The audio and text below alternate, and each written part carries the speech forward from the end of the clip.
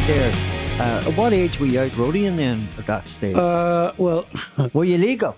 no, oh God, You know, But I was still signing on, so we used. actually, Gino used to sign the posters for Brandon Quinn and the Bluebirds. we used to do 40 nights in a row, like. Wow. And the Saturday night, the big one was up in Gweedore. And no, there was no hotels. We didn't stay or anything. Put the gear in the van, got home. Was that just town halls type of No, thing? dance halls and church halls. And Gweedore and Donegal. Gweedore and Donegal, Yeah. and then home about 3 or 4 or 5. Joe would call for me at 12 o'clock the next day and we'd go to Killarney. Brilliant. And then we would come back and would smoke the odd joint and fucking just maybe get a couple of hours sleep when the band was playing. But then every Wednesday would sign on, and Joe lived in Clady, and one of his mates went with him to sign on, and his mother, he knocked the door, and Mrs. Reid came to the door and says, Cal says, "Is Joe there, Mrs. Reid?" And she went to the foot of the stairs and said, "Joe, get up, it's Wednesday." Work day. Sign on. Jeez, it was wild. But then I suppose in them days that was it wasn't uncommon because I mean people needed money. Everybody needed, Yeah. and it was like the queues for the dole office, and then it was this a ruler in a box with your name on it.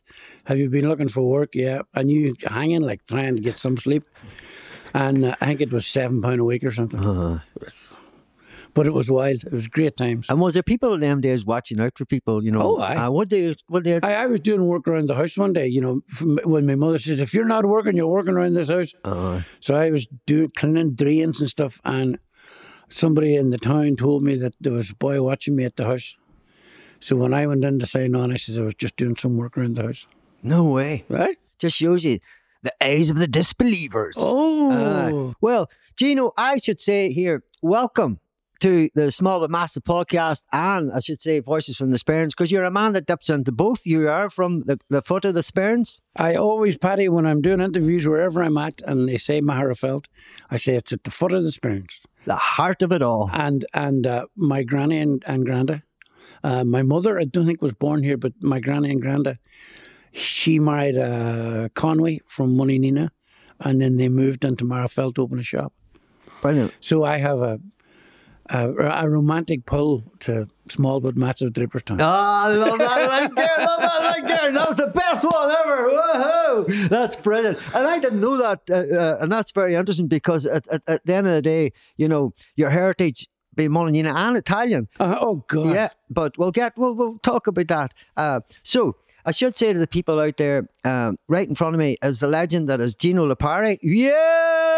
I love the arms up. We praise together. Give us that praise again there. Lord Jesus. Praise be Gino. Jesus on the main line. Jesus is live with Gino and Paddy.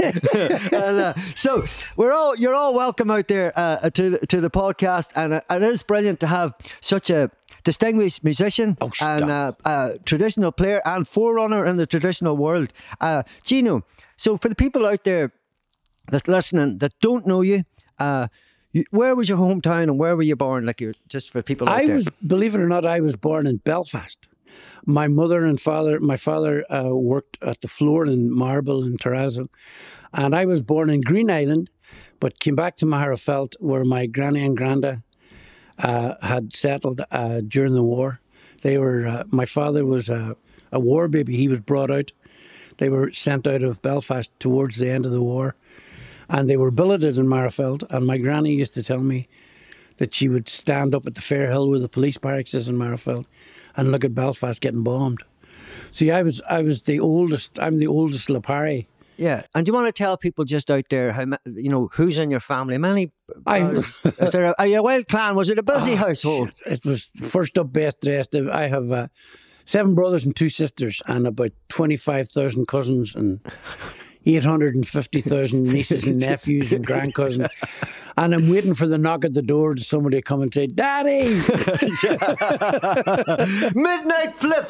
Oh. So, and your brothers and sisters, you were saying there that your family, because I am aware that they done the floors in the trestle. Because I remember years ago, I think your family done the floor in Sperrin Bakery. Yep. Years ago, I was there. I did wow, it. I was no ATP at that time. We I probably did it. passed each other, and so Mickey Martin and them boys. that's right, and Eddie Burke. There you go. And so, did you when you were back in them days about your family and the business and like you said you moved to Magherafelt from Belfast. I'm sure that your mother would have been glad of that, looking down and seeing what was happening. And well, it was times were tough, like, and it was a job, and I remember heavy job. Oh God, it was. You went to school and then you went to work with your father, but and I used to do it in the summers, and it took us everywhere, like all over the place.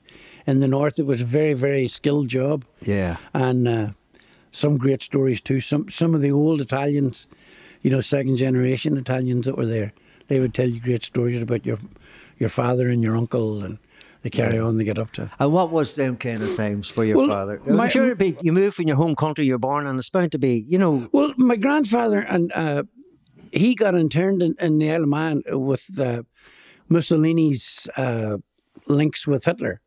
And my granny, being the smart woman she was, her and her sister moved from London to Dublin. And then they were seamstresses and all that kind of. Was that the 50s? Would that have been? Oh, no, 40s. The 40s. 40s, yeah. Just at the end of the Second World War. Sort of thing, and they moved, and the grandfather got released, came to Dublin. But at that stage, my aunt and my granny were. Of course, into smuggling stuff up the north, like stockings and butter and stuff like that. And there was a small, not small. Small enterprise? No, there was a very, very, what's the word I'm looking for? A very, very... entrepreneurial spirit in your mother. My grandmother. And the Italians that had lived in Belfast at that stage, all, like they still do, stuck together. So my granny saw an opportunity, should I say. Yeah. And of course, business opportunity. The ice cream was first, then the chip shop. And they opened an ice cream, or chip shop in Magherafelt where the credit union used to be. And my granny and granda did that. And they used to tell me stories about boys, and they lived in Market Square. And of course, I was the eldest godson or grandson. So I was like, Jesus Christ Almighty. Like, you were the cool dude. And I would get everything, and they would tell me stories. And I remember the first time I ever stayed up to 12 o'clock. It was like, wow. Jesus. Big boy night. And watching boys fighting outside in Market Square in Magherafelt. After a night out. And my grandfather saying, this boy's tough, watch him, he'll hit him now. And it was great growing up. I had such a ball. And Magherafelt, back in them days, you went to primary school. Was it St. Pius's or something? I went to St. Joseph's, and I remember coming home one day crying to my mother, and she says, "What's wrong?" I says, "I don't like my name." I says, "I want to be called Philip." Because, there was Gino, I think, and everybody would look around and I'd go, "Ah, jeez." And then when I was playing Gaelic for the Rosses, it was, remember you had to pass the team sheet to the referee on a bit of paper or the back of a fag part. And I'm smoking part. Gino O'Lapari. They just put a no and a fada above it, and that was me. But it was an interesting time, because when boys would come home, like in St. Pius's, when boys would come home to my house or for playing football or something, there'd always be pasta or spaghetti or something. And these boys had never seen any of this. Spuds, carrots, and mince. And spaghetti, a big, like a pot the size of this table, on the table. And it was just every man for himself. And these boys trying to cut it up. And there was 9 of us just beating it into us as quick as we could. You had a technique then, obviously. We learned with the spoon and the fork right away. And for people out there who don't know, how's that done? You give us a wee sort of cooking instruction there, Gino. You get your fork. Left or right? Fork on the left. Fork on the left. And it's at an angle of about 60 degrees. 60 degrees. And you get your fork and you twizzle. And then as you're pushing like this, you pull the fork in and get it. So it's right round the fork. Yeah. And then you pull the fork away and bang. Bush. And Then it sounds difficult, but it sounds easier. You described it pretty easy there. It's quite easy though, after a while, and then. But for a pile of Highlands that never seen pasta in their entire life, it wouldn't have been easy. Pile of boys from Ballinderry who used to play football, they hadn't a clue. Were they sort of cutting it up like you had cut up? They were waiting for the knife and fork, like spaghetti hoops. We better spaghetti outside. And then I remember one boy, my granny went over to, I had to bring something over to my granny. She lived across the field, and he came over, and she was frying green peppers. He'd never seen them or smelt them before. And were they hard to get, just as a matter of interest? In them days, or was it something? No, my granny and granda and my father used to go to my auntie in Belfast, and they used to go to, it's still there actually, it's now a very trendy upmarket sort of place to go. Oh God, the name escapes me now. It's right beside, it used to be on North Street, and it's an Italian deli with, it's not the size of this, but everything in it, from pasta to anchovies to, oh God, it was a fantastic, I can't remember the name of it now, but I would still go to it. I know where it's at in Belfast, and you buy everything in it. It's really, really good. That's good. And my granny used to go there. That was the connection, probably. You mentioned earlier on there about the Italians and the connection you would have to each other. So that was something. Like, you can see it now, where you're seeing now, which is brilliant, all the different shops that are popping up, like Polish shops, and, all the different ones that it's coming out. And at that time, I suppose the Italians would have been... Well, they had their own... They had... They say that, the Italian have a big work ethic, like the ice cream shops, like the people up in the port, the Morellis and the Fuscos, and all, big work ethic. And the other place when I travel with the dogs, Wales is another huge place for Italians. There you go. Huge. Would that have been going back to the start again? You were saying about your mother. To the war, and they went into mining, and they have like. Even more so in Wales than in anywhere else in the UK, like for because of I don't know, for the mines, and they went there en masse, like just right after the war, because it was hard times. So some people were going to any type of regeneration, and if you're there, and it doesn't matter what nationality you are, it happens. But now we're going through it again with all the people coming from Poland and Romania and wherever they're coming from. Yeah. And that, that only adds flavour to what we're living in. That only that educates us if we were open enough to look at it. Yeah, and it brings new forms of music, culture. Entertainment, culture, dance. Everything. And that's a positive thing. Oh, absolutely. And I think that, I feel this anyway, especially from... the country we come from, the amount of people that did, I've been talking to different people, and there was one man made a comment that many years ago, you had to immigrate. Now you can stay. You have a choice. There was no choice then. No. So, and what you're talking about, your mother, that was happening here, and that's time of people leaving absolutely. To go, so it wasn't, My granny Conway, before she decided to get married, they split up, and she went to America, and her name's on the Ellis Island. There you go. And she worked as a maid in Philadelphia. There you go. And then your man romanced her, and she says, "No, I'll come back and marry you." So he done the romancing? Well, a bit of spaghetti and a wee flour? No, well, he was from Draperstown. So then there was a bit of spuds, carrots and mince. It was a flurry spud and a bit of good unsalted butter. Bag a lump of butter on it. No, that was messing around the margarine. Not the real butter. Real deal. That's brilliant. And scallions. Oh, champ, you call it? Oh, yeah, champion. Absolutely. And that's brilliant. And so, going back into your house, your mother and father, the era they came from, was there music in your house? Was it the Brad Boy? Was it the big singers or classical music? Was it Well, my uncle, my mum's brother, was Mickey Conway. He was just a genius, a musical genius. He worked with the Green Angels. He worked with Acker Bulk. He played saxophone and clarinet, and he had the Northern Swing Big Band. And his cousin Pat Hagen, was another. They had the pantomime in Magherafelt at the time, and they were in the pit, the orchestra with Davy Quinn and Brenton Quinn, and my father was he used to be the dame. And then he would sing also. You'd sing it. But it was Tony Bennett, Dean Martin, Frank Sinatra. I didn't hear Irish music till I was 13. There you go. It was all Dean Martin, Frank Sinatra. And that came from probably the culture of your father. That was the music then, wasn't it? It was the big band. They all, you know, Mickey and my father and Dixie Kerr and all these boys, they learned instruments. Yeah. And, you know, saxophone players and clarinet players. It's an amazing amount of multi-instrumental. You know, back then, them big bands that the artists had, and the players were superb. Oh, they were, like, after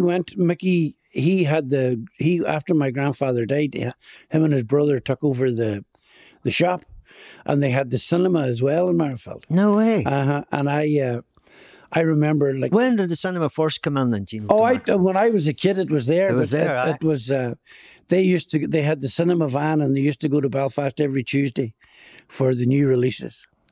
And then I would go up the stairs, up the back to watch them. And it was it's such. And then come home with bits of film. You know, they'd cut it and splice it. And did you get any old posters or anything? You know. Oh God, you know what? I didn't. But you know, they were everywhere. They were lying all around the place. And suppose you never think at the time that fast forward to 40 years that these actual posters, some of them were actually quite classic. No, I didn't get any of those, but I do keep festival posters now from gigs we do, because you never know who's on the bill. Like, so that's really good. I just like to keep them. That's really good. And all my laminates, I must actually give you them.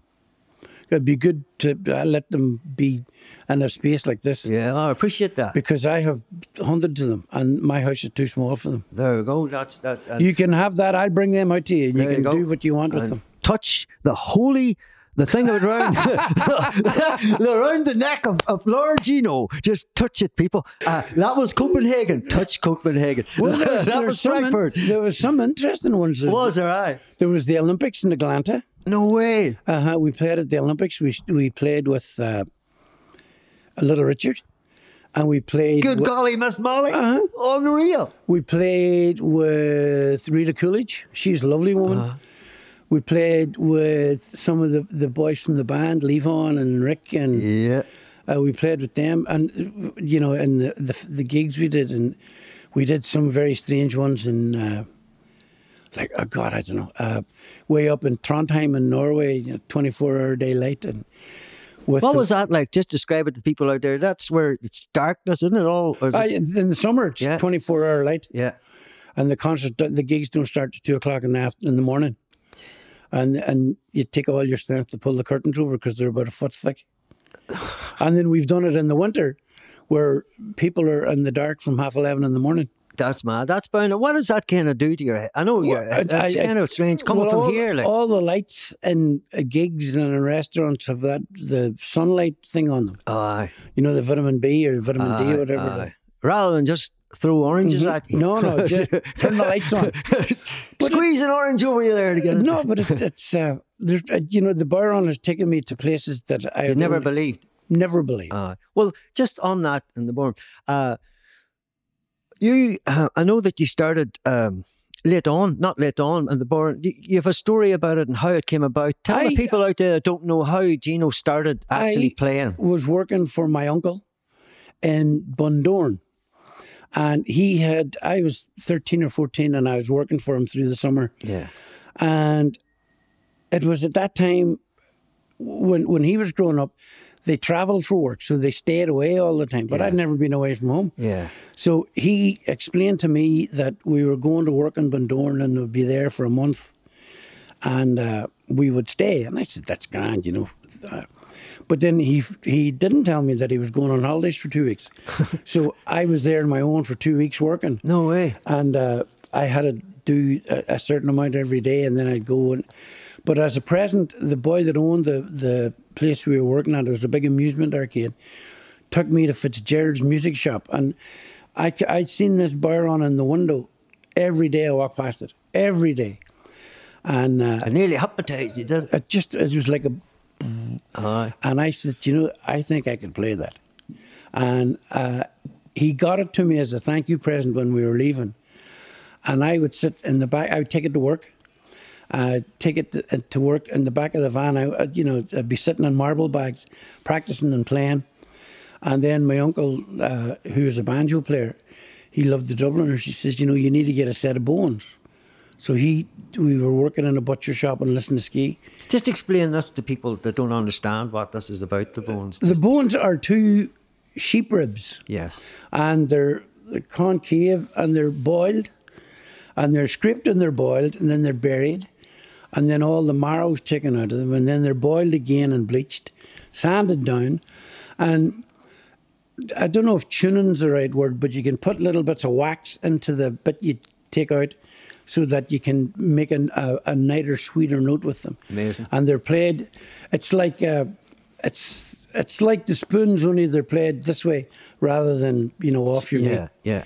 And so... But it's an art, it's who came up with it? It's an art in itself. well, it's the American dancers came up with it.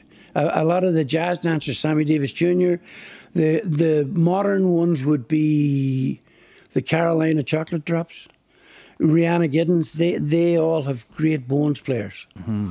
And in fact, I've adjudicated at the World's Bones Championships a few times. And there's a guy in Boston who's the world champion at the minute, Stephen Brown. He's very good. Mm. He plays 2 different rhythms at the same time in 2 different hands. He's showing off, isn't he? I don't know. I don't know. I says, why are you asking me to adjudicate that? That's wild. And what is, just for people out there, just when you're saying that, the World Championships, well, what is that consist of? Is it people like the Irish dancing that come from all over the world? All over the world. And it's in Abbeyfield in County Limerick, and it's at their festival every year, and it was just sort of, you know, they were trying to get something different. Yeah. And the bones, and then there was like local guys, because it was an instrument that older men played. And then as it got more popular, there's boys from America, boys, you know, Japan, England, everywhere. It's a power now that, I suppose, old friend, it's a power of the internet, isn't it? That people can pick up anything now. There's not, you know, I don't mean pick it up, but they can see it for what it is. And, and the different, instruments from around the world. Do you know what I mean? Oh, yeah, sure. Just, my house is full of stuff that I picked up, and I still do an odd YouTube tutorial with these clay drums that I got in Australia. Oh, Jesus. I just between dusting them and trying to get notes out of them. But the internet has been a great thing for traditional music, and I suppose all sorts of music. But and it's allowed people to, you know, you see some clips with millions on it. Yeah, and it's a strange thing. It's a strange phenomenon how things just take off.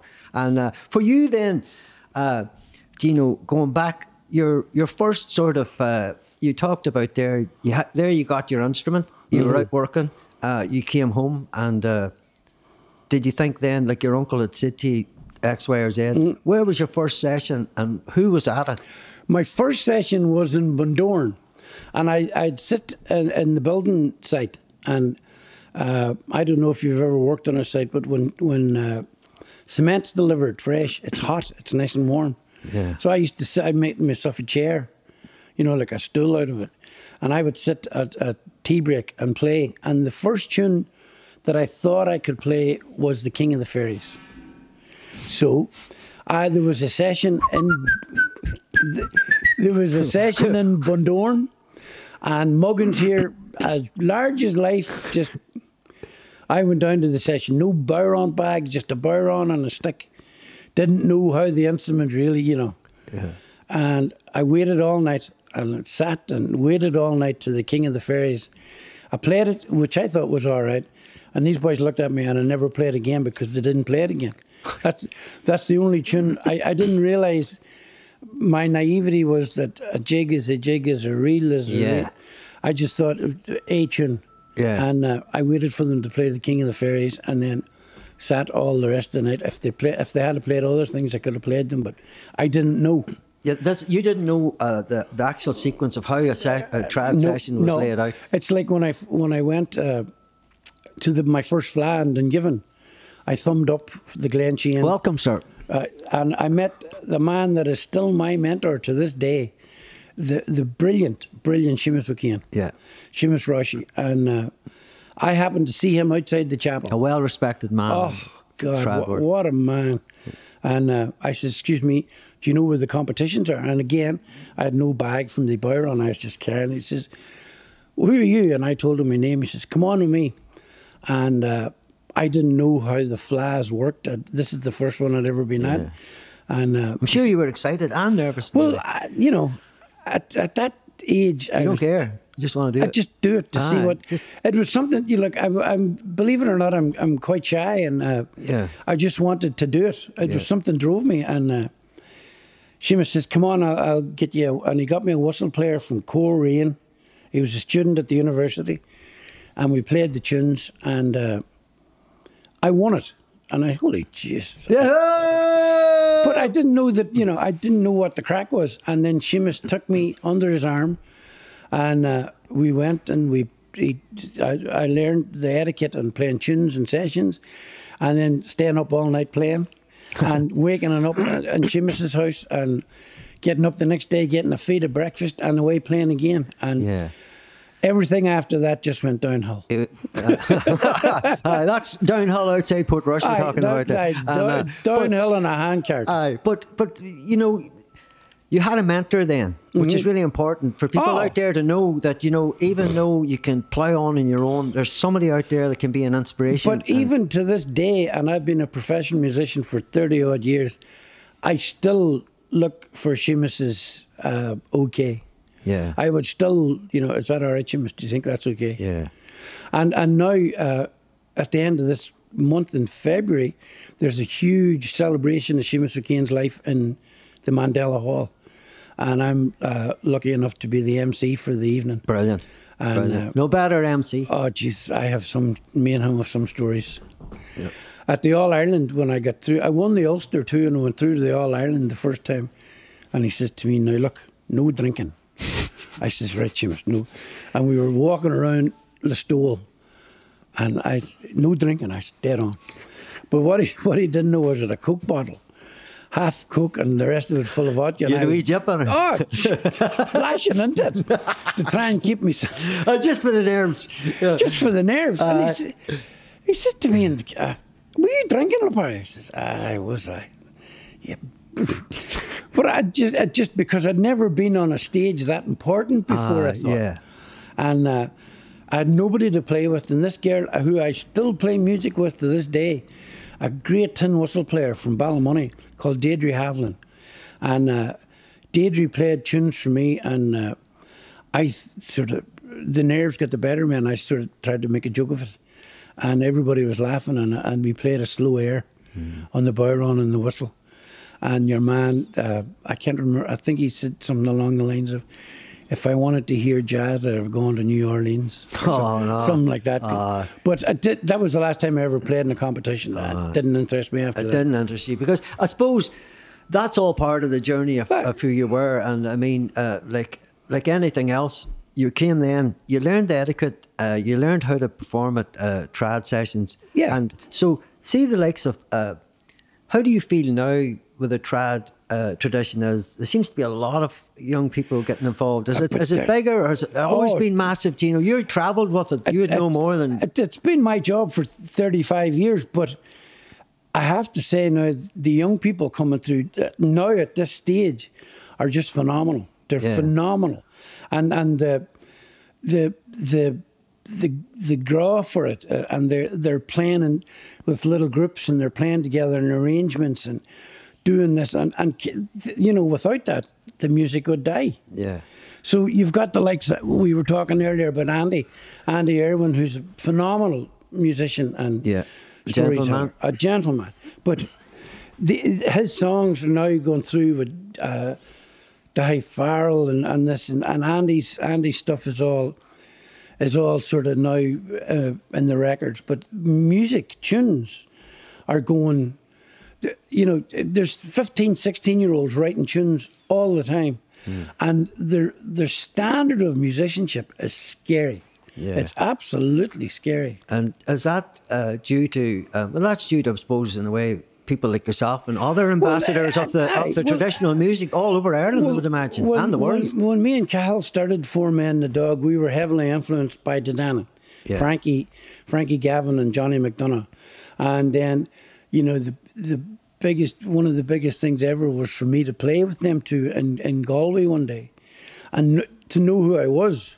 and then to meet Tommy Hayes and to meet this and we became friends rather than and now I would when I teach and I'm always teaching to make sure that they enjoy it rather than go for competitions, and I don't adjudicated competitions because personally I don't agree with it. It's something that I've seen recently, that the parents are living their life through the kids' competitions. Yeah. You know, and you don't give wee Johnny first place, the mother or father come up and say, sure, what do you know?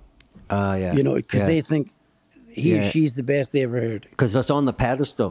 Before you even enter it. And I suppose, in a way, that there goes back to what you said earlier on. It should be about the gatherings and a wee room and playing together and you know, them sort of trad sessions. And you spoke there just something recently. I was talking to Nathan, who's on this podcast over beside me, on about, he was talking to a gentleman about the old songs and the songs that are sitting that may not even have been done yet, and that there's loads of songs and there's people out there that have collected loads of songs. We were talking before podcasts and before that, like I mentioned, Alan Lomax going through the Mississippi Delta, recording songs, you know, from Gatemouth Brown and from, you know, that's where John Lee Hooker started. The old Footstoppers. You know. Yeah. And then in Ireland you had Paddy Tunney and Tommy Makeham's mother, Sarah,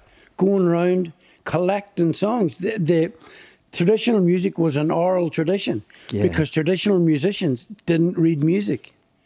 So it was handed down in kitchens. There you go. And then you'd say, oh, Jesus, I heard this tune in Donegal.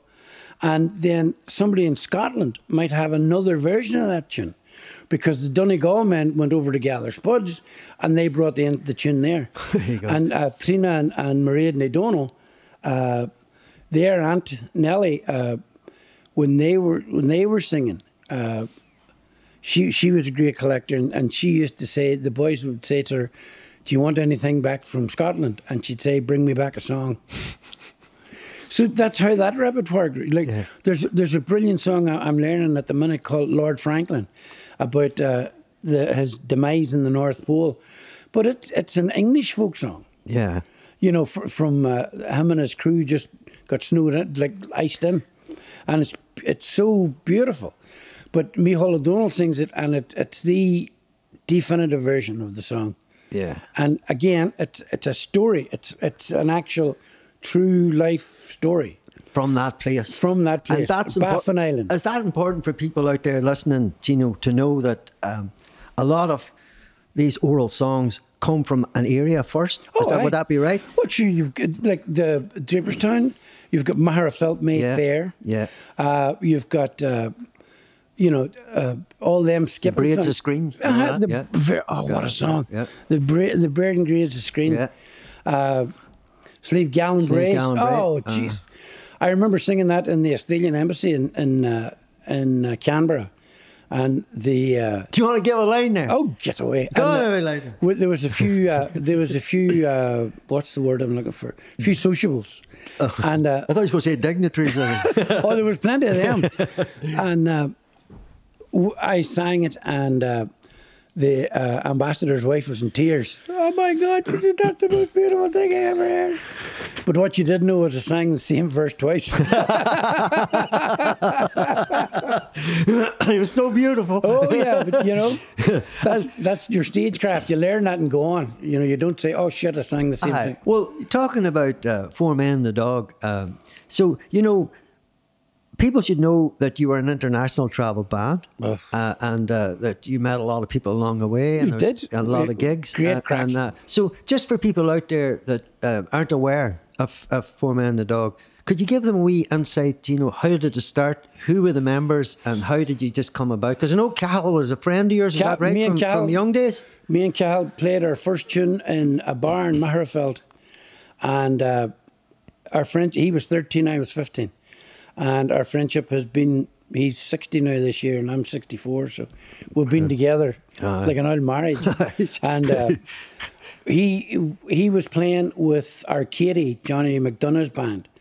with Sean Keane and Sharon Shannon. There you go. And Mick Daly, who was the singer, who is the actual dog in Four Men and a There Dog. you go. He said he saw me playing in Cork and said, "Cal, you should talk to that man there. Do you know him?" Cal says, "Of course I do." So we formed this band, Four Men and a Dog, in Cork. How did the name come about? We couldn't. We were tormented trying to get a name, and we were in the Spalpeen opposite Murphy's Brewery in Cork City, and it was Cahill's Round, and he was up at the bar getting the drinks, and there was four of us sitting there. And he looked around and he said, "Look at that there, lads, Four Men and a Dog." And by that stage, we were emotionally exhausted. So he said, "You know what? That's the name." Yeah. And it would do for a stopgap. And 30 odd years later, It stuck. And Mick Daly announced, because they always thought that I was the dog. And Mick Daly announced when we did it, the Fla, a few years ago in Mullingar, that it was he was the actual dog. His nickname in Cork was the Black Dog because he had this big bushy beard. There you go. And a voice like an angel. And there was Mick, Donald Murphy from Abbeyfield, Brian McGrath from Fermanagh, Cahill, myself, and the inimitable Artie McGlynn produced. And Artie toured with us for, well, he educated us all. Fantastic player too. He educated us all on how to do it. Yeah. Then when Mick realised that the band was going up a step and there was lots of tours opening up, Mick had a small business in Cork, PA, and he was happy enough sort of playing around Cork and doing that. So I approached Kevin Doherty from Donegal, and then Brian McGrath, who played banjo and mandolin, was getting married, and he didn't want to travel anymore either. So we got Jerry Banjo O'Connor. And Donald had just started a business, so he left. He said, "Look, lads, I'm going to concentrate on my business." So there was me, Jerry, Cahill and Kevin. And that was the nucleus of the band for 25 years. Amazing. And we went everywhere. Yeah. We had some crack. And so see there when you were saying about picking up on tours, for people out there, I suppose, it's just to make a difference that you're playing in sessions and all trad sessions, all of a sudden you're in the big stages that you talked about earlier on. Do you want to give people a wee insight into how that, because, you know, you get a lot of bands that back in the day it's all about, oh, let's pull in and blah, blah, blah, we'll just play, man, we just turn on and play. But there's a professionalism, I think, when you go on actual tours. I know that, you know, from bands and stuff. You can't do it, Paddy. You can't go and sit up every night to play at 5 and 6 in the morning and then, you know, take a 10-hour road trip and turn up to play for these people that have spent the same amount of money as the last people and the second. Yeah. And we never did that. We always we left it all on the stage because we would have felt that we cheated them. Yeah. And it was like the four of us had and we learned this from Marty, the four of us had a certain amount of, we had respect for their arms, but we felt we owed them something. We had to be the best we could be. Yeah. Like, and I think any performer in any genre of music the show must go on. And they will do it. Like. Yeah, yeah. And it's just something inside you that you have to do it because these people, you know, they don't care that you're having a shit day or the tax man's after you or you're divorced. Or they want you to be Paddy Glasgow and that's what they're paying to see. Yeah. And you feel that you have to give them that. You're obliged to feel that. And I suppose in a way, that's something for people, like we all go to concerts and we're overwhelmed by looking up at the band, blah, blah. Why don't you sit and talk to us the rest of the night? But you have answered there why you can't really. There is a wee meet up at the end where absolutely. You can do that. That's all part of it. But there's other things that when you go to sign CDs and stuff, we would go out and that's where you'd meet people. But at some gigs, like I remember in Tokyo, we were playing in Tokyo in this gig. And there was we played, Alton played first, then Sharon Shannon, and then the Dogs were finishing it. And in the interim, between Sharon and the boys setting up for us, I went across to Starbucks No, the Starbucks in Tokyo wasn't the size of that Marshall lamp. Like, it was just small. And I went in and get 4 coffees for it. But by the time the word had got out that I was in Starbucks, there was about 400 people around me, and I couldn't get out. And the boys were saying, "Ladies and gentlemen, 4 men and a dog," and I was standing with 4 lattes in a Starbucks. You know, it's very strange. And in Bangladesh, I had to have a security man. No way. We went out to Bangladesh to do some charity work, and we arrived, and I don't know if you're aware, in that culture, the man, the head honcho is the boy with red hair. He dyes his hair red. So he stands out among the crowd. So he's a chief? Well, sort of, yeah. And we arrived in Dhaka, and this boy came walking up to the plane. He took our passports, and he walked us right through security to 2 Range Rovers on the tarmac. And we went to this place for breakfast, and I said, you know, I went outside just to get me bearings, and there was commotion, and I had the boy said to me, he was from Buncrana, he said, "They think you're a king because you have a white security man." And I was walking around like mind my own business, and when I turned around, there was a line of people after me. It's just, you know, they perceive what it is. And then we were doing this thing for an orphanage, a fundraiser, and the boys, we were watching these skilled labourers with no shoes, no hard hats, no nothing, put this bamboo structure up and making it into nearly like a wedding concert venue. Oh. And the boy's wife, she's from Buncrana as well. She said, she's an accountant, and she said, "These boys are costing us a lot of money." I said, "Well, Jesus, they're doing such a great job.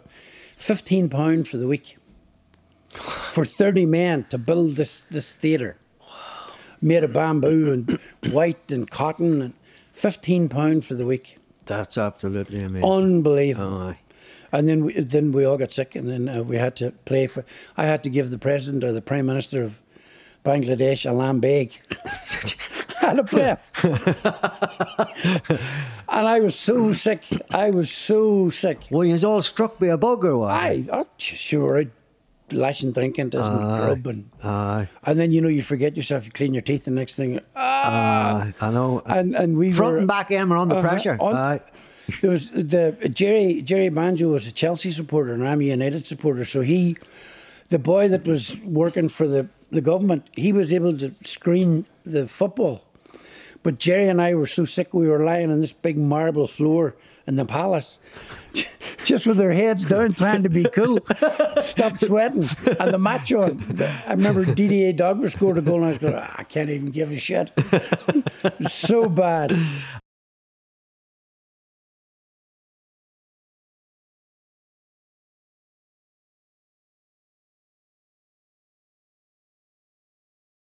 Gino, I suppose to have a wee drink here, and I suppose for people out there, for yourself, you spoke there about, you know, which is always great when you are a musician that's put many years in on the road and the sessions and still doing work.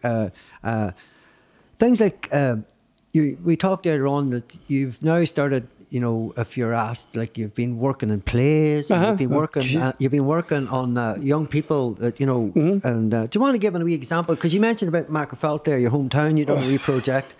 I did it. I was telling you, last Christmas I went to approached the council along with my cousin Michael Brown.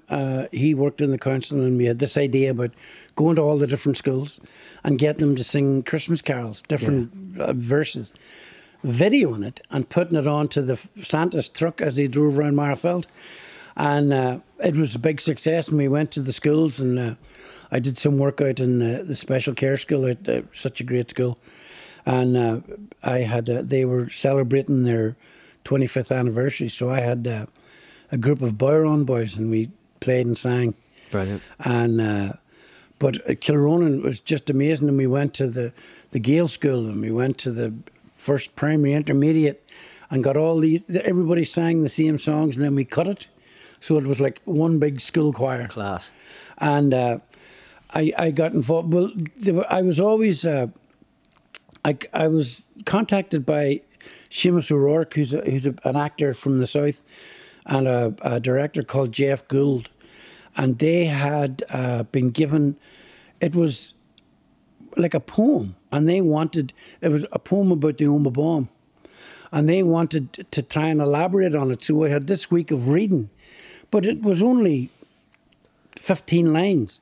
So myself and Lisa O'Neill, the singer, went down and we tried to add some music and song in it, and her and I would come back and forward, and it started to take shape. And then the boy, he lived in Omagh and moved to America, and he says, no, I don't want to do it anymore. I don't know what, he had obviously some sort of problem with him, and but I kept in touch with those guys, and then I've done a couple of things with them. A poet called Bernard O'Donoghue, who would be he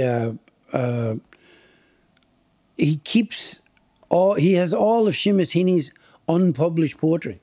Wow. And he's a lecturer in, check this out, Old English in Oxford. And his wife's a lecturer in Old English. So, way before Lancelot and these boys. And How posh would it have been, you think? But he's from Cork. He's from a wee town in Cork. Oh, he'd be flat out then. And he wrote all these poems about this small town. And then we performed the poems. These actors performed 30 of the poems. And in through it, I played and sang along with the fiddle player. And then we're going to London, we're going to France with it, we're going to the Heaney Centre with it. And it was just something, they got some money from Cork County Council, and now it's taken a life of its own. Wow. Wow. So there's interesting things like that happening all the time. And the likes of that there, has that happened already? It hasn't been at the Heaney Centre yet, because Kathy can't give us the date that'll work. We want to try and do Dublin, Heaney Centre, London, Paris, all in the 1 week. That's brilliant. So we're trying to get all them dots in a row. So you're on another wee tour with a different sort of, and showing people out there the diversity of you as a musician, which is important, I'm sure, too. It's all right. Look, Yeah. I'm like every other musician you talk to. You wonder where you're working next. I never say no. Because, first of all, I just love playing. Yeah. I just love it. And you love people, too. I do love people. Yeah. I do love people. Yeah. And I have good crack, and I find, I've met some really interesting people. Really interesting. Levon Helm, I used to sit with him. Yeah, well, that's what people should out there to know. Levon, eh? Yeah, well, we'll explain that to people now, is that it's quite hard to always say about the band, isn't it? Because people say, what's their name, Paddy? The band. The band. Right? Yeah, so people out there, they are the band. I suppose if you check from 1967 to 73 or 6 or so. Just watch The Last Waltz. Yeah, and The Last Waltz is the famous band. So, Gino, tell us a wee bit about how that came about, that you ended up meeting what is, musical legends as such. Jeez. Would I know you were saying earlier on, sometimes, there when you're in a room with some people and you think, you do know how famous they are, and you're thinking, I wonder what way they'll be, right? So you can tell us now how one of the biggest bands, now one of the most influential bands, some would say after the Beatles, isn't that right? Absolutely. And so The Last Waltz, Take a road up there. Yeah, we should sing her up here now. We'll probably copyright. It'd probably come down on us. You owe us $15,000. Robbie owns it all, you see. That's your point. So we'll not talk about copyrights. We're just going to call them the band. All right. So, Gino, tell us about that, because it's a very interesting story for people out there that haven't heard it. We were having a band meeting with regards to a concert that had come into the office in Hong Kong. And there was a gig in Hong Kong, there was a gig in the Isle of Man, and there was a gig in a place called Haugesund in Norway. And I said, well, I haven't been to Hong Kong. And the boy says, yeah, the Hong Kong would be pretty good. And then the manager at the time said, the only thing about Haugesund is the band are playing at it. So I said, nah, I'll go to Haugesund. Because I was always a bit since The Last Waltz. And Kevin Doherty and myself, who don't have any real grounding in traditional music, if you like. Kevin's a big Dylan fan. Oh, God. And he said, yeah, we'll do that. So we went to Hoggeson to do it. And we arrived, and the sound man and their producer was just hanging around the gig. It's big, one of those huge tents. And we did the sound check. And I was singing a song called Short Fat Fanny from the first Dog album. What was it called? Barking Mad. And he came up to introduced himself, and he says, Levon sings that song. I said, oh, really? He says, yeah, come and meet the boys. So me and Kevin and Jerry and Cahill marched into this luxurious dressing room, and they were all there, and we got meeting Levon and Garth and Rick, and it was a surreal moment. And then we played. They all came to the gig, and then they went on, and it was just me and Kevin were just standing like at the side of the stage. It was surreal. Yeah. And then Levon, we were all staying in the same hotel with the crew and their crew, and so we all went back to my room, and there was a mini bar in my room, and that got such a rattle, Jesus Christ. And a mini bar in Norway is an expensive thing. Yeah. But is that because they don't want you drinking? Or aye. Yeah. We were all sitting on, Rick and Levon were sitting on the two beds chatting like this, and me and Kevin and Jerry and Cahill sitting around just on chairs, like just watching these two boys telling stories, and everybody's listening. And Kevin says, Levon, what's Bob like? And Levon says, he's a nice guy, just a hell of a lot funnier than everybody thinks he is. So at this stage, the mini bar was gone, and they were going to Oslo the next day, and we were going home. And Butch Denner, their tour manager, came and says, right, guys, we need to go. So as we're saying our goodbyes and our hugs and all that carry on, Levon is walking out my bedroom door, and we were talking about making a record, and he says, you guys should come to Woodstock. It didn't do Muddy Waters any harm. So I said, he gave me his address and his number. So after the tour, we had signed a record deal, and I said, shit, we'll ring him, see what the crack is. He remembered who we were, and then we were in Woodstock for 2 records with Rick and Levon and Garth. That's amazing, Gino. There was all these boys that were living around Graham Parker, all these boys that were living around Woodstock. And Levon or Rick would tell them that there's this Irish band and you got to come see them. So we'd be playing in the studio, recording something. And the next thing, Graham Parker would be there, or Bruce Hornsby, or Natalie Merchant. That's just the way you do. Yeah, just some Bruce Hornsby. Strange people. And then we record. But big international recording artists. And they would bring in, Rick would bring in vitamin, or he'd bring in orange. He'd say vitamin C is important when you're in the studio, and somebody else would bring in a bag of pot. That's even more important in the studio. And then, we shouldn't, for people out there, orange juice, right? Vitamin C. Put plenty of that into your body, isn't that right? And look, it was of its time. Yeah. And, but look, people should know that you were sitting in a room with legends. There were legends. Oh, Gino, I mean, and then them coming and singing on our records. Amazing. And Garth was over in London doing a tour with Mercury Rev, and he contacted me and asked. He was opening for them, and he asked me would I come and play with them. And opening for Mercury Rev in the Hammersmith Apollo. Exactly. So Garth and I would be playing Polish polkas and classical music. There you go. And Mercury Rev would be at the side of the stage looking, going, wow, this is amazing. Wow. Crazy shit. Unbelievable. But that was all. And what people too should know, you had opportunities not just with one of the most famous bands in the world, the band. You also played on recordings with the likes of Shane MacGowan and Sinead O'Connor. And so you want to talk about some of them experiences? Sinead. Sure.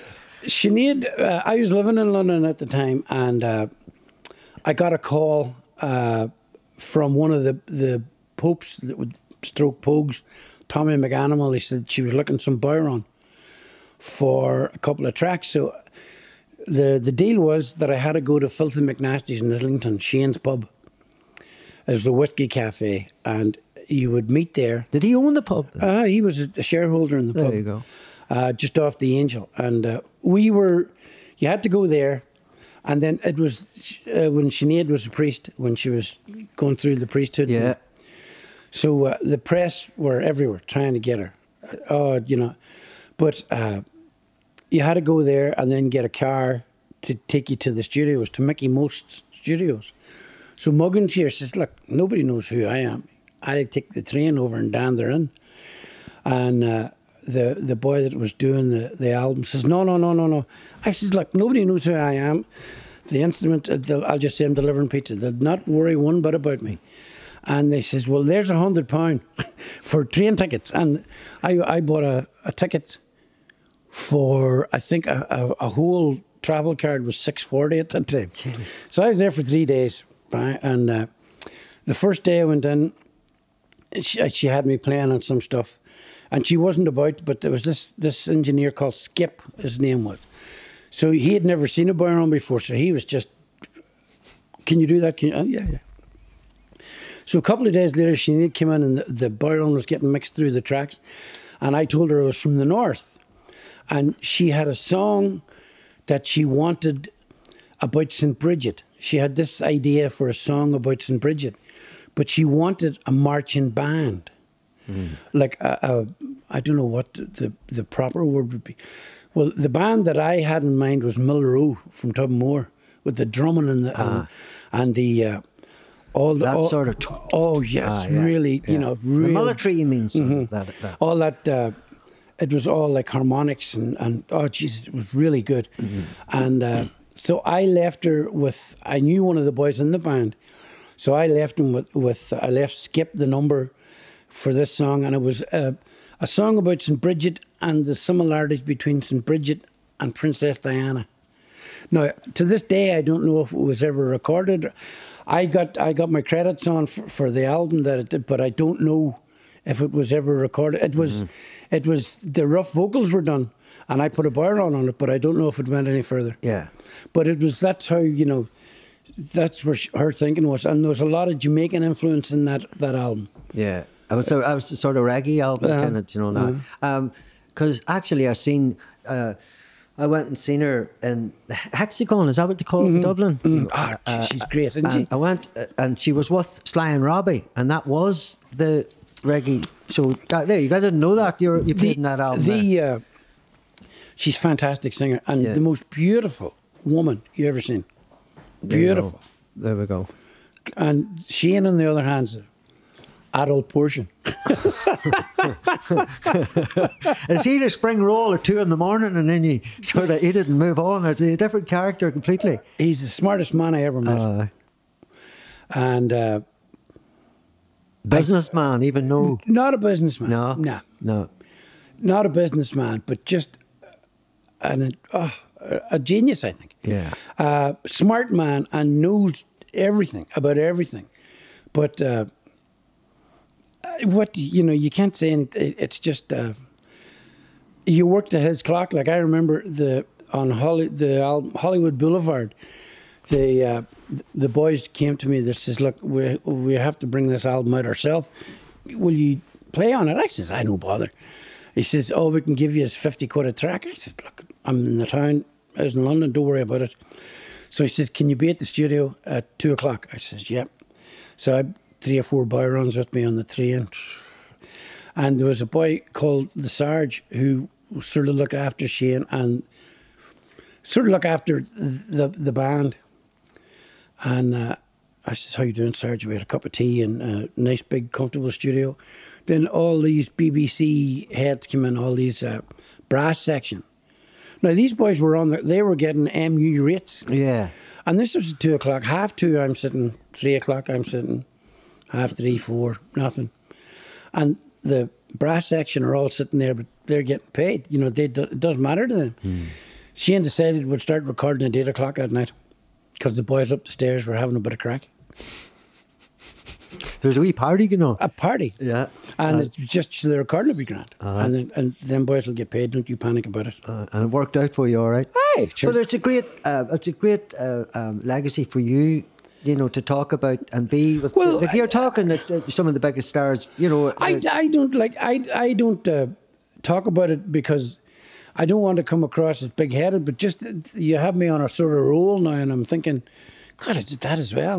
But there's nothing wrong with that. Should be proud of that. You know what I mean? I'm proud of everything I've done, yeah. It's a very different, like, you know, when from learning to play on 11 Westland Road in Marfell to sitting in the studio with Levon and Woodstock. In Woodstock, and then going to Bearsville, up there and meeting, you know, we went to Tinker Street and the most famous cafe in America, and we used to go there after the session every day, after the recording, and the Joyous Lake is a bar that Levon used to put a band together, the Barn Burners, and they'd be knocking around, like, rehearsing and practicing. Yeah, and but then I suppose that was part of your musical journey. But these boys at a time were the biggest after the Beatles. But they were like Rick did a bit of gardening. Gareth just played music all the time. Mm-hmm. And they just were interesting, really nice people. They just loved music. And there was none of this old crap, you know, like egos. At the Grammy, no egos. None of that carry on. Because there was no... Levon, in The Last Waltz and his book, tells you that the band wouldn't be anything without Gareth Hudson. They are. And they had to pay Gareth to give them music lessons, or his father wouldn't let him go to join the band. Wow, there you are. And to this day, they still call him Honey Boy. Because he made everything sound sweet. And it helped their career. Mm-hmm. Well, I suppose I wanted to go back a bit, actually 10 years ago. It came in my head this morning because I remember you at the time. I'd been up around it myself and done a couple of things. The City of Culture in Derry. For the Fla. I think it's important to bring up the old fla, blah, blah, blah, blah, blah, blah, blah. Do you know? And for people out there, a Fla is a gathering of Irish traditional musicians, i.e. dance, music, culture, poetry, art. It's everything all put in. So if you see the advertisement for a Fla out there and you're an international visitor looking into this podcast, that's where you go. That's where you go. So Gino, so we'll go back for the people out there that don't know. So it's the UK City of Culture, and that's right. It's what it's called, or the City of Culture, and what it is for people listening, now as much as I know, they look at smaller cities, and it's about reinventing them, reimaging them, and revigorating them, and I suppose lifting their people as well. Well, Liverpool was the City of Culture, and Derry and Hull. That's Hull. That's right. So, the City of Culture, for people listening, it's a multitude of artistic endeavours. For the year. And everybody is involved, from those in the fringes, those in the middle ground, and those with the fancy ties and fucking hats and whatever else they're wearing. How do you doing, Gino? How do you doing? And so Gino was the voice. The voice. Welcome to the voice. Gino was the voice of the Fla in Derry City, which I should say was one of the biggest attended Flas ever, God. Right or wrong? There was over half a million people, they reckoned, over the period of time. So, how did that all go for you, Gino? Because I've seen you on TV and all, and they're butting into you, and you know they were touching you up with the makeup that we couldn't afford to put on you earlier on there. That's right. I was contacted by a boy called Paul Mackay, who had seen the band playing, and he'd listened. I had been doing some work in Radio Foyle, covering for Stephen Macaulay, great lad. Brilliant. And it was a dream job. I loved it. Jeez, I thought I was playing records. Class. Man. Class. And nobody telling me what I could play. Class. I was... you were one of the lucky ones in letting play what you wanted to play in the station. Everything. Everything. Anything. And, I'd start off maybe with I played... an Aretha Franklin track every Friday, and I played a Glenn Miller track every Friday, and everything in between that. Yeah. Everything. How deadly is Aretha Franklin too as a singer? Amazing. Jesus. She was the queen of soul. Mm-hmm. Yeah. But I came home. I drove back from Derry every night, and I had to keep a list of everything that I played. And then I would just go into the CDs and go, geez, I haven't heard that for a while. And then fill a bag. This is like after work, and leave it at the front door so it could go the next day. Brilliant. It was super.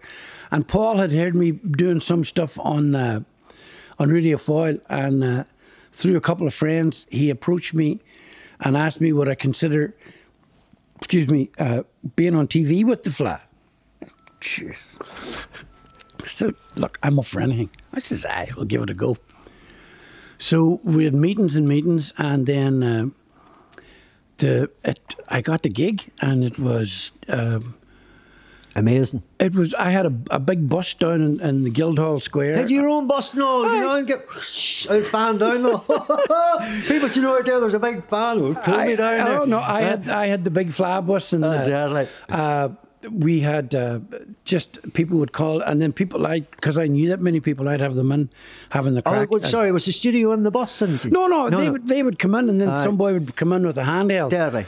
And just talking to everybody, going out, and then every so often playing a tune with somebody, or introducing them, or then I did a duet. Me and Brona Gallagher and Paul Casey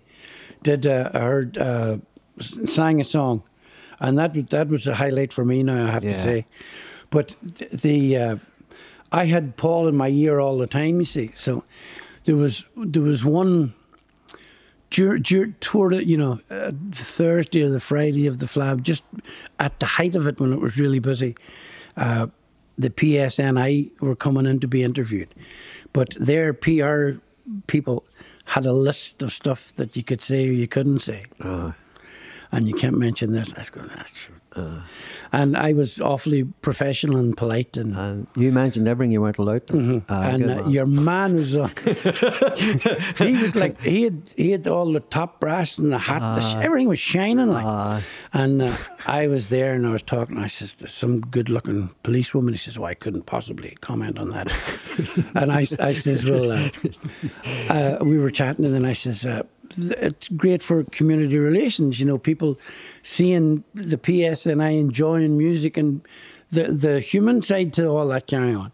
And he says, yeah. And I says, in fact, I seen a couple of your officers. I was talking to them today while we were having ice cream. And he says, really? I said, yeah, they were doing such a good job. And we all sat and had an ice cream. And I said, they were very, very pretty. And he says, I can't possibly comment on that. And he was looking at the PR woman going, get me out of here. And I was going, well, you can tell that girl she can have my number anytime. And tapped him on the back and says, good luck now, mind yourself. And he stormed off into a waiting car. Jeez, it wasn't good. And all I could hear, the producer and me, you're going, you got him, you nailed him. But it wasn't. It was completely. I didn't mean to do it. Yeah. It just. Well, it was a natural instinct to you. You like humour, and just for people out there to know the scale. Can you imagine the scale of it generates like the last Fla was in Mullingar last summer, and it generated something like €70 million for a week. Wow. It's huge, but the City of Culture was the great thing. A lot of people didn't like it because Derry was in the UK and all that carry on and all that bullshit. But it was the greatest thing for Derry because it showed it in such positive. For instance, I always tell this story. We're doing a thing with. One of the girl that I'm working with is interviewing Michael D. Higgins in Irish. And I'm chatting, we're just standing around. And there's an American guy, a backpacker. And there's this wee Derry woman, and they were chatting, and he was talking to her, and he says, yeah, I'm away now. I'm going through Ireland. Where are you staying tonight? He says, I'll get a hostel or something. Have you eaten and all this?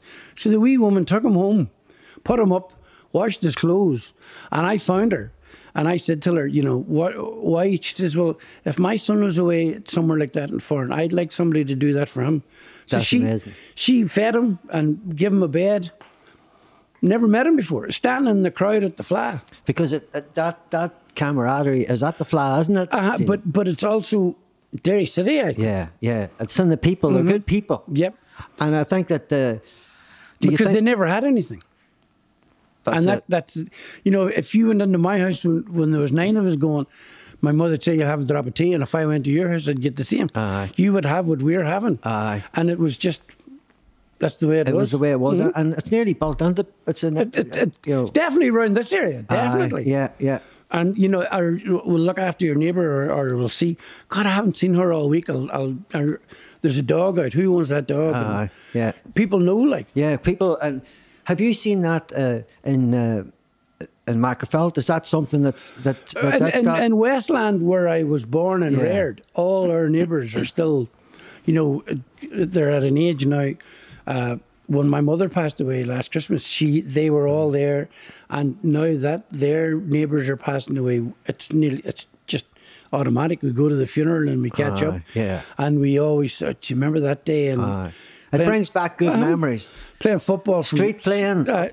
6 o'clock in the evening with a sugar sandwich to 9 o'clock. First goal, you know, next goal wins. A sugar sandwich just out eyes, just lighting up. You know, a lot of young people might know what a sugar sandwich is. Describe a sugar sandwich to the people out there, Gino. When you got a bit of plain bread, 3.5 inches, or in big money, 1,800 metres of butter, and 4 spoonfuls of sugar. Half a running track of butter. Just slap it on there. Let's lie on that track and eat it all up. And your heart going. And the consultant going, Mr. Gino, have you been eating real butter? 4 spoonfuls of sugar spread to every corner of the loaf. Cut in 2, glass of water out of the tap, out of the back, or the hose out the back. And you were playing for another 5 hours. And see now, they've all these fancy packs put in the back of the thing and they're squeezing them on and all. At the top. Just get the old sugar sandwich. And then stopping for a break and going to the hose pipe at the back of the house.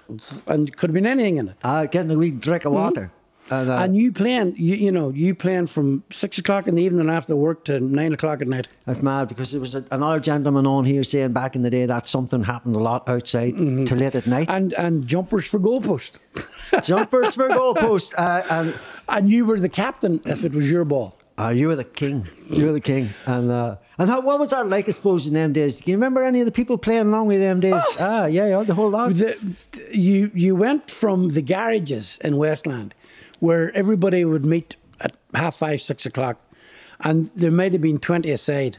Wow. And then when the swings, that we used to call them the swings, opened, there was this pitch or a bit of grass. Beside it. And that just, it was like a magnet. Woof. Everybody and then there was 2 or 3 boys waiting around. Fancy game, or with kicking, you know. Yeah. Was a good community spirit? There was. It wasn't, you know, it was still... It was always there, you know, that the religious thing, but it was never. We were far too interested in being George Best well, you were brought up not to worry. You were brought up about none, because I can pick that up from you. You were there to greet all people. Well, one of our closest friends, still to this day, is the Chatta family. Yeah, and we didn't even realise that they were Indian until somebody pointed it out. There you go. And I remember somebody telling me this girl says to me, "I'm not allowed to talk to you because you're a Fenian." And I said, "What's a Fenian?" It was never meant. It was never brought up. Yeah, and not in your family. No, because you were brought up to just get on with life. Get on with it, and make sure that you looked after your family. You had everything that they needed, and you know, my mother always said, God love her, that because she was my father died when he was 39 with 9 kids. Wow, and she used to say if Lidl was there when she was growing up, we'd ate like kings. Well, here, your mother, fair play to her, that's a big undertaking. You had to do it. I left school and went to work. Yeah. You were the oldest and you became that model. I can see that. And that happens a lot for an Irish family in general. An Irish family, it does. Doesn't it? And the oldest becomes the front well, runner. but it doesn't matter if brother or sister. That I was at that age. I just said, well, sure, look, school's not for me really. I'm away. Yeah. And there was the only thing that I had. I got 50p. I gave my mother the wages, and I got 50 or 75p, and bought a record or a cup of coffee in Sean News. Yeah, you are. And And the wee jukebox in the corner. Red Sails in the Sunset, A101. I see that, and I used to go down, and I should have. I shouldn't say it. I used to go. Well, it should have been in the tech. I kind of was in the tech for the people that sent me there in the YTP. I wasn't on the tech, and I used to go down. Day tripper. Oh, jeez. Ding, ding, ding, ding, ding. Yeah. Oh, lovely. And then every so and the wee burger he had. And the Melamite cups. Burger. When I was on the dole, I was saying no, and I'd go in and say, Sean, can I get a burger and a coffee to Friday? No bother. And ice cream was And they'd be selling cigarettes by the singles. That was an old thing, wasn't it? Yeah. The old Park Raven, them old ones. And he had the fire. Gold Bond. He'd be smoking and making the ice cream. I wouldn't give a shit. But it was great. Health and safety now.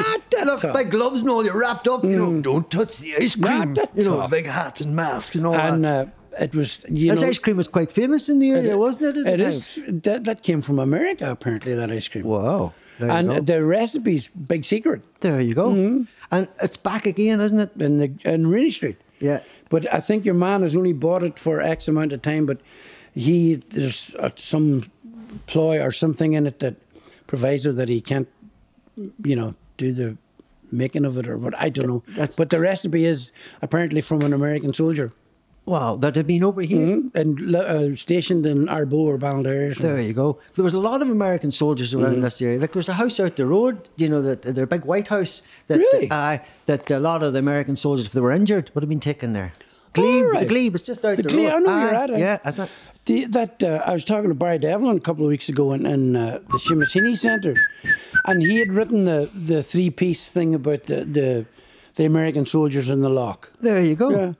And that's where I learned to drive out at the airdrome on Arbo, raking the shit out of my uncle's car. And look, for yourself, like you were saying about Four Men and a Dog, you're 30 years on, is that right? And and you're looking very youthful, I should say, a very youthful looking man. I know you weren't happy that the boys didn't put makeup on you and all that there and put you in your wrong side and all that there. But is there any plans for the...